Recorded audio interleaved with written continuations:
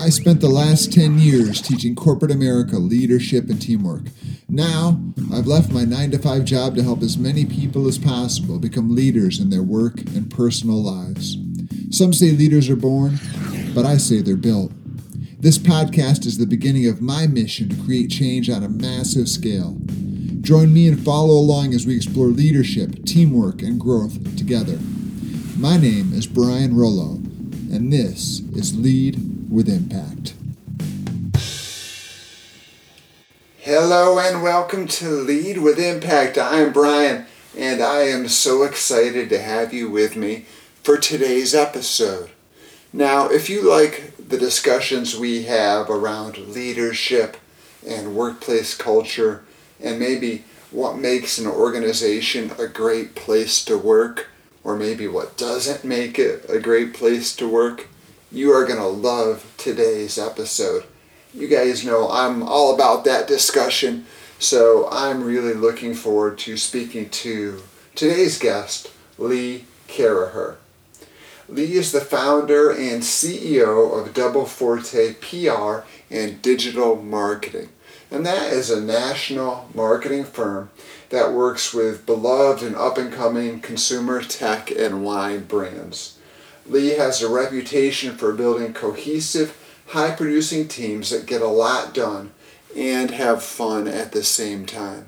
And I think you'll see she has put a lot of thought into not only marketing, but what makes leadership work and what makes teams come together in order to produce great results. And I'm fascinated by that as well, so I'm really looking forward to today's conversation. So let's meet Lee. And we are fortunate today to be joined by Lee Caraher. Lee is the CEO of Double Forte, a public relations and media firm, and we are very fortunate to have her with us. Thank you so much for being with us, Lee. Brian, I'm so honored to be with you. Thanks for having me. So let's get started by just talking about what you do. How do you help people? Sure. So I have two parts of my brain. One part of my brain is dedicated to Double Forte, which is a public relations and social media firm, and we help people and companies and organizations identify really who they are, why they exist, and engage with the consumers and partners and other people that matter to them for their business. And then on the other side of my brain is more of a leadership brain. It comes out of my experience being a CEO for over 20 years.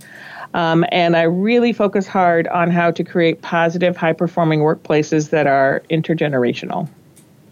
That's very interesting. How did you get started on this journey? On the PR journey, I got started right out of college. I didn't know what the heck I wanted to do. I have a degree in medieval history. I didn't want to become a historian. And my friend Ramona said, "Hey, Lee, you should go into PR." And I looked at it and I was like, yeah, I could do that. And that was a long time ago. And my whole career has been in the public relations and communications industry.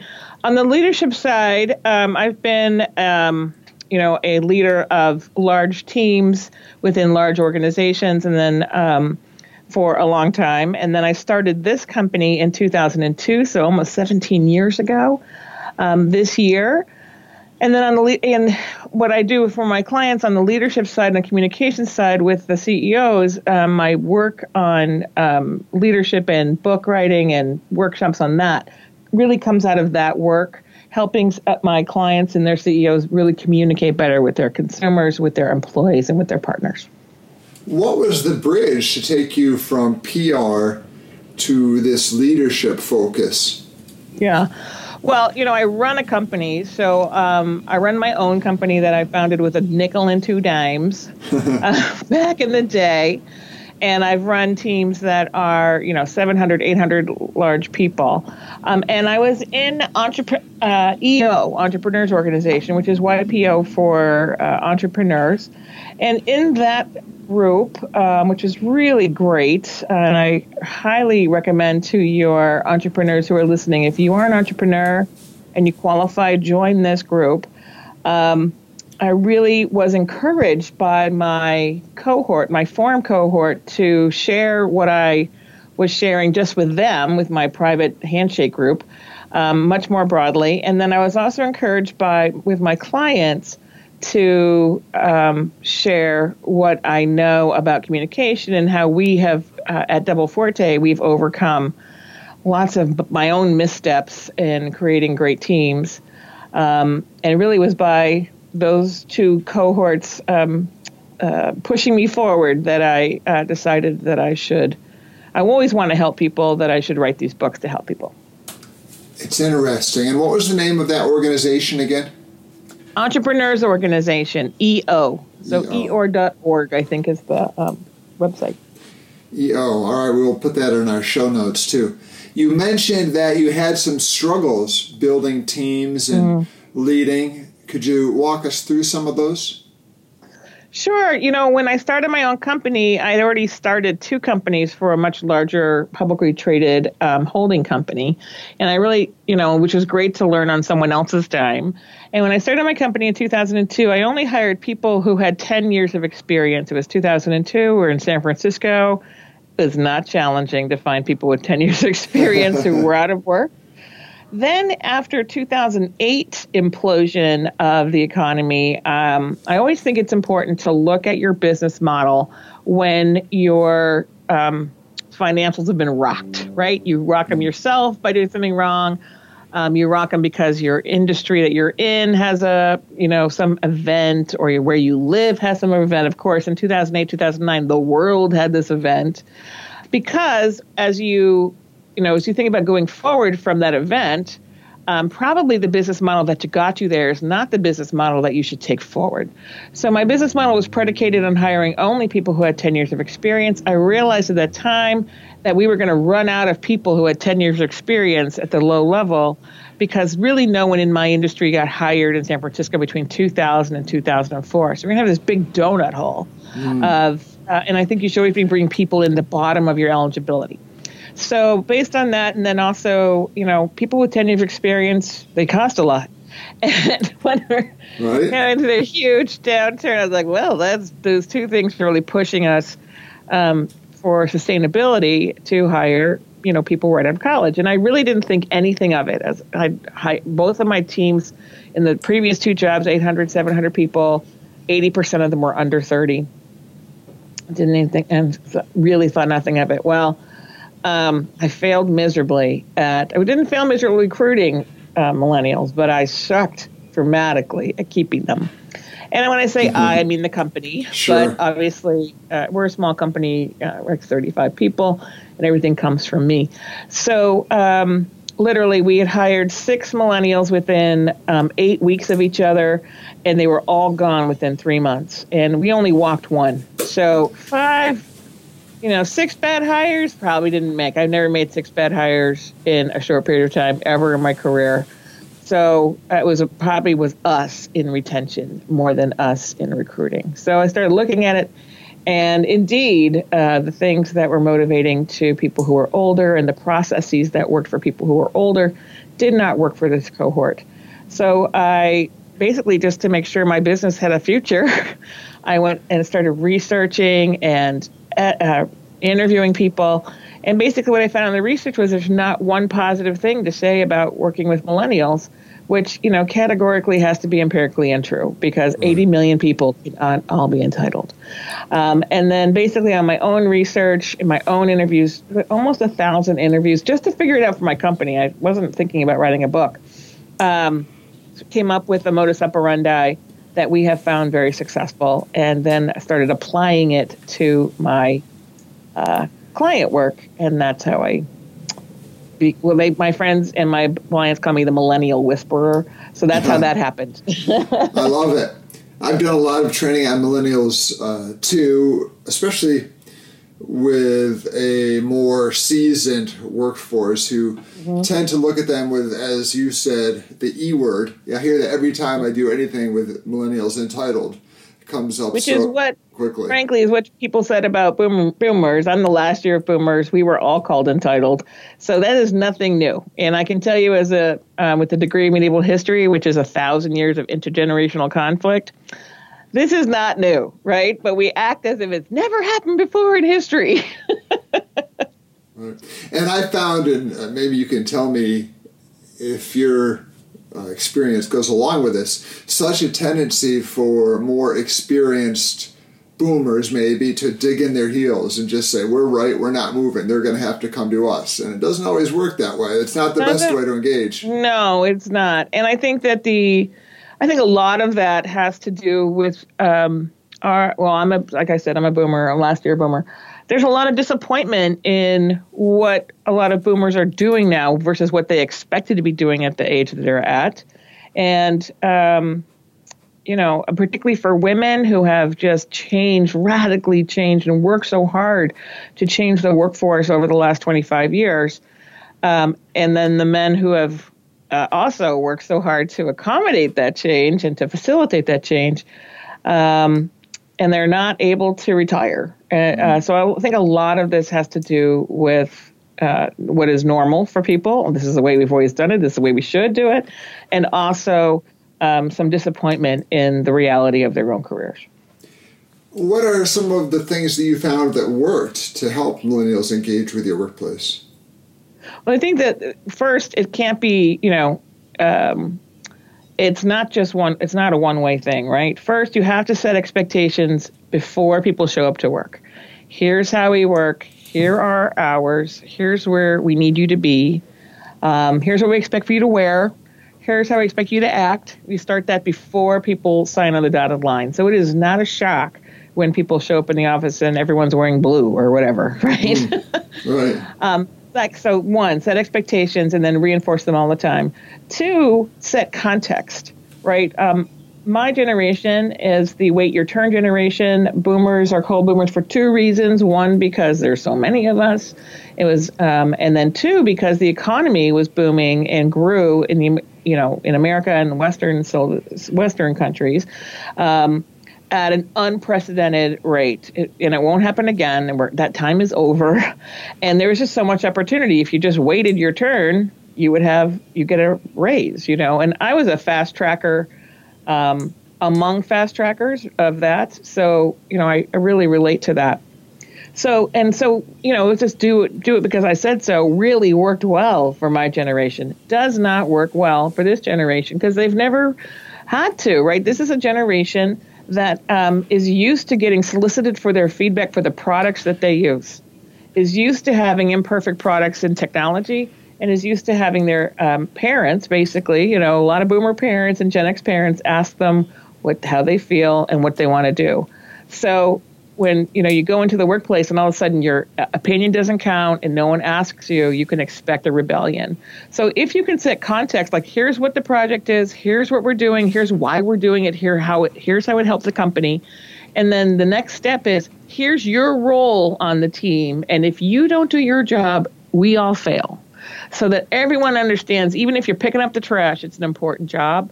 That context that you set by spending an hour or half an hour at the beginning of every project, every big thing, will save you so much heartache and headache. And then you get people who are actually thinking about how to improve their own role and improve their own process as opposed to bucking the trend. Right. And you speak also about something called the boomerang principle. Is that tied into this, or is it a little bit different? It is. The Boomerang Principle is my second book, and the Boomerang Principle is the concept that if organizations allow and encourage former employees to return to them as full employees, that you will have a strategic advantage over your competition. And that came out of my workshops around my first book, because in every workshop I would do, and I've done lots and lots and lots of them, someone would raise their hand and say, I'm not going to put any time into these millennials. They're just going to leave and job hop. And why should I train them if they're going to leave me? Once they leave me, they're dead to me. And I was like, no, right? That's the worst possible attitude you can have. One, if you don't train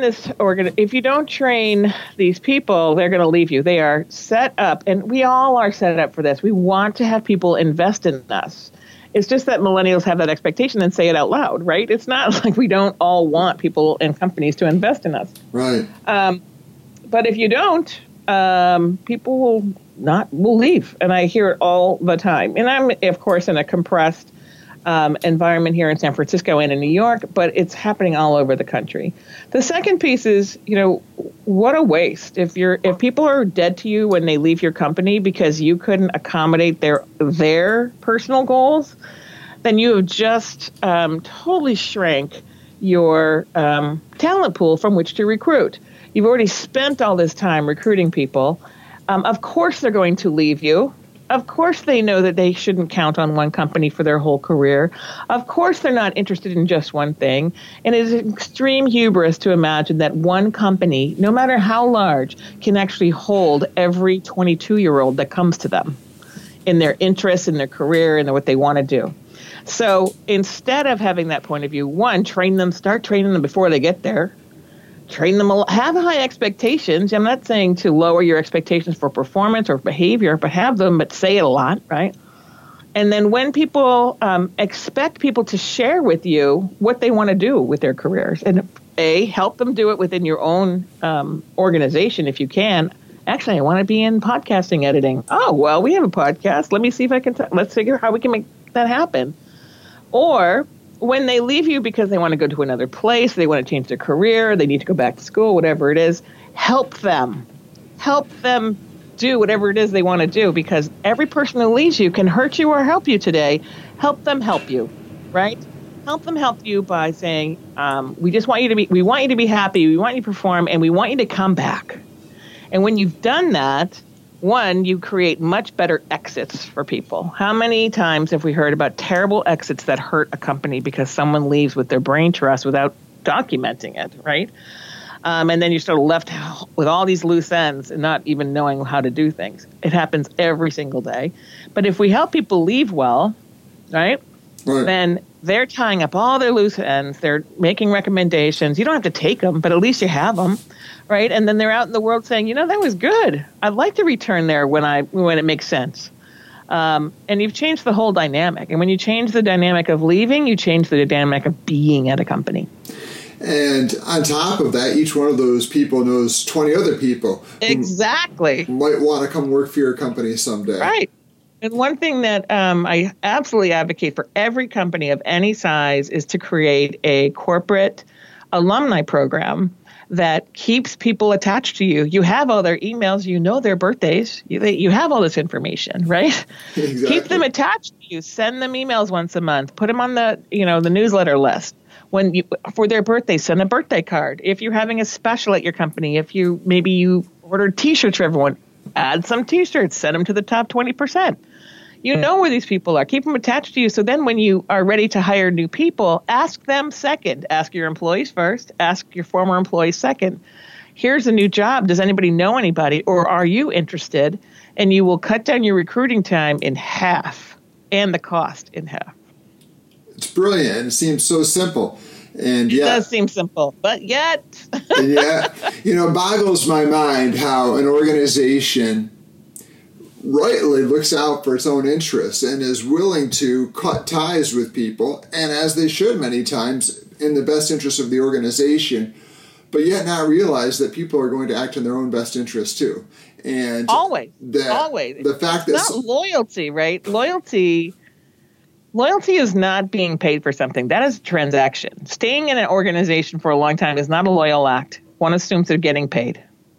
And yes. Right? And if you're getting paid, it is not a loyal act to do a good job. You're doing a good job because that's what you're getting paid for.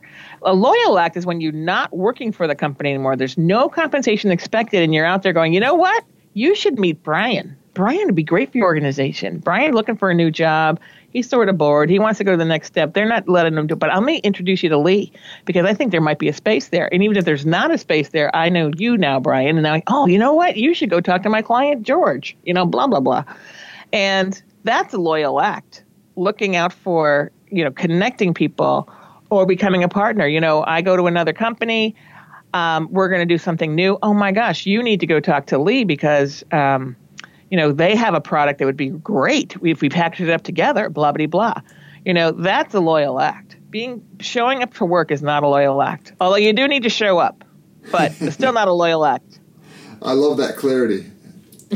So I saw also in your writing you mentioned the new employer-employee loyalty paradigm. Is that what you're getting at? That's where I'm getting at. Is that it's about when you hire someone, you know they're going to leave you. Right? Every single time. We know they're going to leave. The only person who has to stay here is me. I own the place. And when we hire someone, we know they're going to leave. So just get out of the way and say, we know you're going to leave. And I say this to my employees. They've been here for a week. I usually meet everybody in the first couple of weeks, one-on-one for lunch or something. And I say, okay, Joe, I know you're going to leave us. I hope you're here for a long time, but I know you're going to leave. And they sort of look at me like, Lee, I just got here. Why are you talking about me leaving? Because it's true, right? It's true that you're going to leave. So just let's take that off the table. And what I'm interested in is having you have the best experience here possible. And that includes performing really well, being interested in your work, and raising your hand when you do something new, different. And then I will do everything in my power to make sure that the company can accommodate what you want to do within the confines of our work. That is what... So I have just said that the company is going to help my employee do what they want to do in the confines of what we do for a living, right? So we've had people who went and got nursing degrees. We are not a hospital. We cannot help you go do that except to say, if you want to go to nursing school at night and you work here part-time, we can do that, right? That's a loyal act. And then the loyalty comes back, right? So maybe they do get recruited, but, it's pretty good here. It's still not a loyal act to not leave, right? Because that you're being paid. But after the fact, your business is so much stronger because you have former employees who are loyal to the ethos of your company. And that's really, I'm not interested in having people be loyal to me while I pay them. I'm interested in having people be loyal to me for the rest of their careers. That's what's really powerful. I agree. And in fact, one of the worst things somebody can do is to disengage but stay. And exactly. To hate coming to work every day and to watch the clock until they can get out at 5 o'clock every day and just drag themselves through day after day after day. It helps no one. The most loyal act an employee can do is leave when they're not engaged. Yeah. It's a great That's the most loyal act somebody can do for you. Don't make me fire you. Leave. Come and say, you know what, this is not interested anymore. Or I'm having a crisis at home, or whatever it is that's making you despondent. Or maybe you're mentally, maybe you have some mental health issue or whatever it is. But the more you can be transparent with and I realize not all organizations are evolved like I'm talking, but the most loyal, when you know your performance is going down, don't be kidding yourself. We all see it, right? We all see it. Right. And, and just say, this doesn't really interest me anymore, and move from like the 2-week notice to a 3-month notice. Something like, I really want to do something else, but I really need this job because I am paying the bills at home and my husband's at home or my wife's at home. We need the income. So how can you, I am willing to put my 100% in here, but please know that I do want to do something else. Can we create a plan for my exit that helps the company and helps me?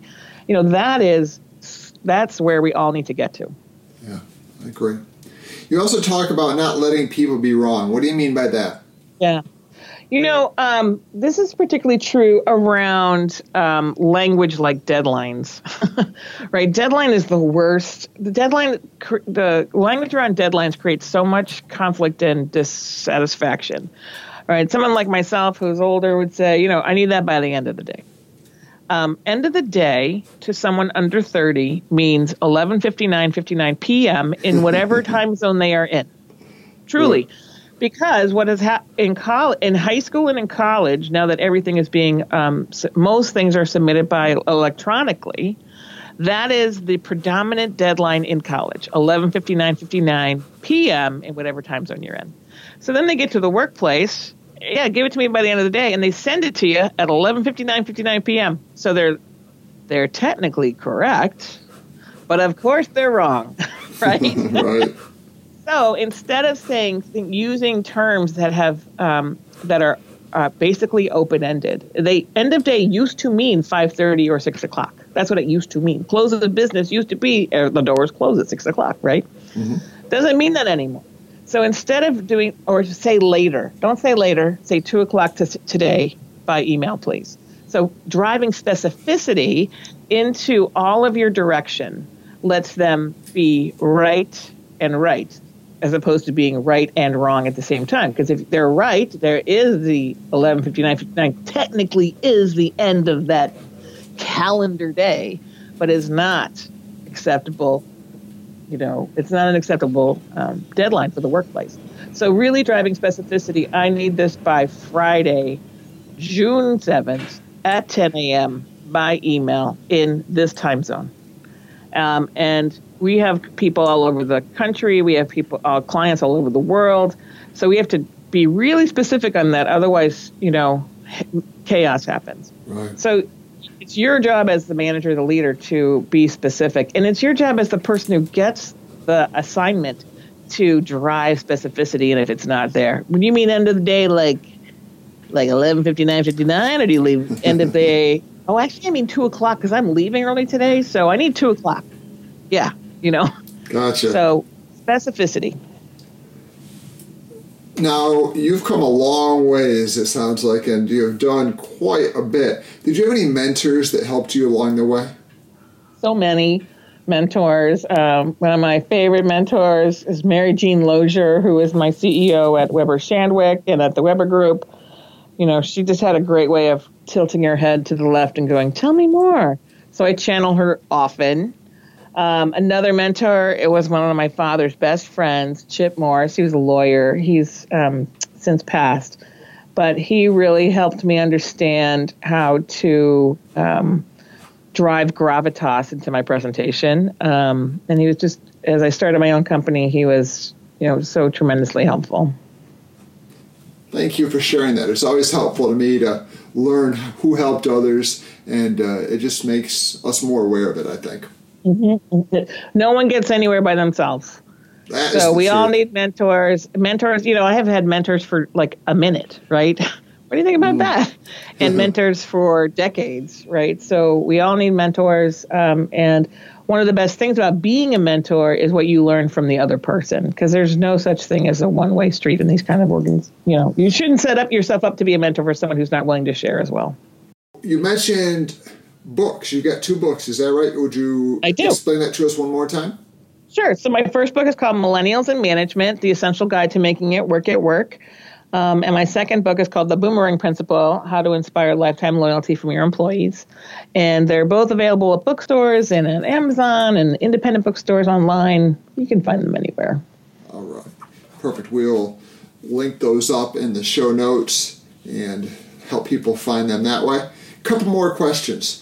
Here's my favorite philosophical question that I always ask, and I love getting the answers here. If you could send a message to yourself 10 years ago, what would you tell your younger self? I would tell my younger self to take care of yourself first, and then you can take care of everybody else. A few years ago, I had a health crisis that I had, had been building over time. And I had just pushed through it, and I was anemic. And I pushed through it by just basically eating a huge Costco bag of spinach every single day. And that is irrational behavior. But, I just thought myself, I can't do it. I can't take care of I can't go have this surgery. I can't go they'll die without me. No one's going to die without you. Trust me. And if I could have told myself earlier on to take care of myself first and your business will be better, that's the message I would send to myself. That's valuable. And hopefully someone out there hears it and applies it. And Please. Last question, what does the future hold for Lee? Well, I think, my younger son just graduated from high school. So I'm almost an empty nester. Yay! Congratulations. Yes. A few things. One, we're going to, a lot of business inquiry is coming from the Midwest, and we're going to expand Double Forte into the Midwest later this year. And I have a couple of books that are percolating in the background. So I think it's going to look a little bit bifurcated like it does today because it keeps me interested. At the same time as what really makes me excited at my job is the people who are coming up behind me as leaders in the organization. I'm putting a lot of time into them. Great. And where can people connect with you online, Lee? The best place to go is my personal website, www.leecaraher.com, LeeCarAher.com. You can find my agency, Double Forte, there. You can find my blog there. You can find my books there. You can follow me on Twitter at Lee Caraher and on Instagram at Lee Caraher and LinkedIn, Lee Caraher. Well, I appreciate you taking some time to talk with us today. You've really provided some clarity around the employer-employee paradigm, as you put it, and I love your message, and I think that's going to help people out when they hear it. I hope so. Well, thank you very much. I appreciate you coming on. Thanks so much, Brian. It's great to be with you. I hope you all enjoyed that conversation as much as I did. So much of it really resonated with me. I loved Lee's thoughts about the generational struggle, especially as millennials come into the workforce more and more. As I said in the podcast, it's been something I have dealt with a lot in my career, done a lot of training around it, and it's such a complex, but in some ways also a simple issue, and I think she did a very nice job of summing it up, and I love her approach. And I really loved her idea about the new employer-employee paradigm, and I loved this quote also. What was it? She said, "When you change the dynamic of leaving, you change the dynamic of being at a company." And I think there's a lot there to chew on. So I really loved this conversation with Lee. I hope you enjoyed it as well and took some value from it. Let me know. Give me a shout. You can find me at www.brianrollo.com. And if you could take a moment to interact with whatever platform enabled you to find this podcast, like, subscribe, rate, review, all of that stuff, it would be really meaningful to me. Until then, thank you so much for listening. Have a great day. Go out there and lead with impact. And I'll see you next time.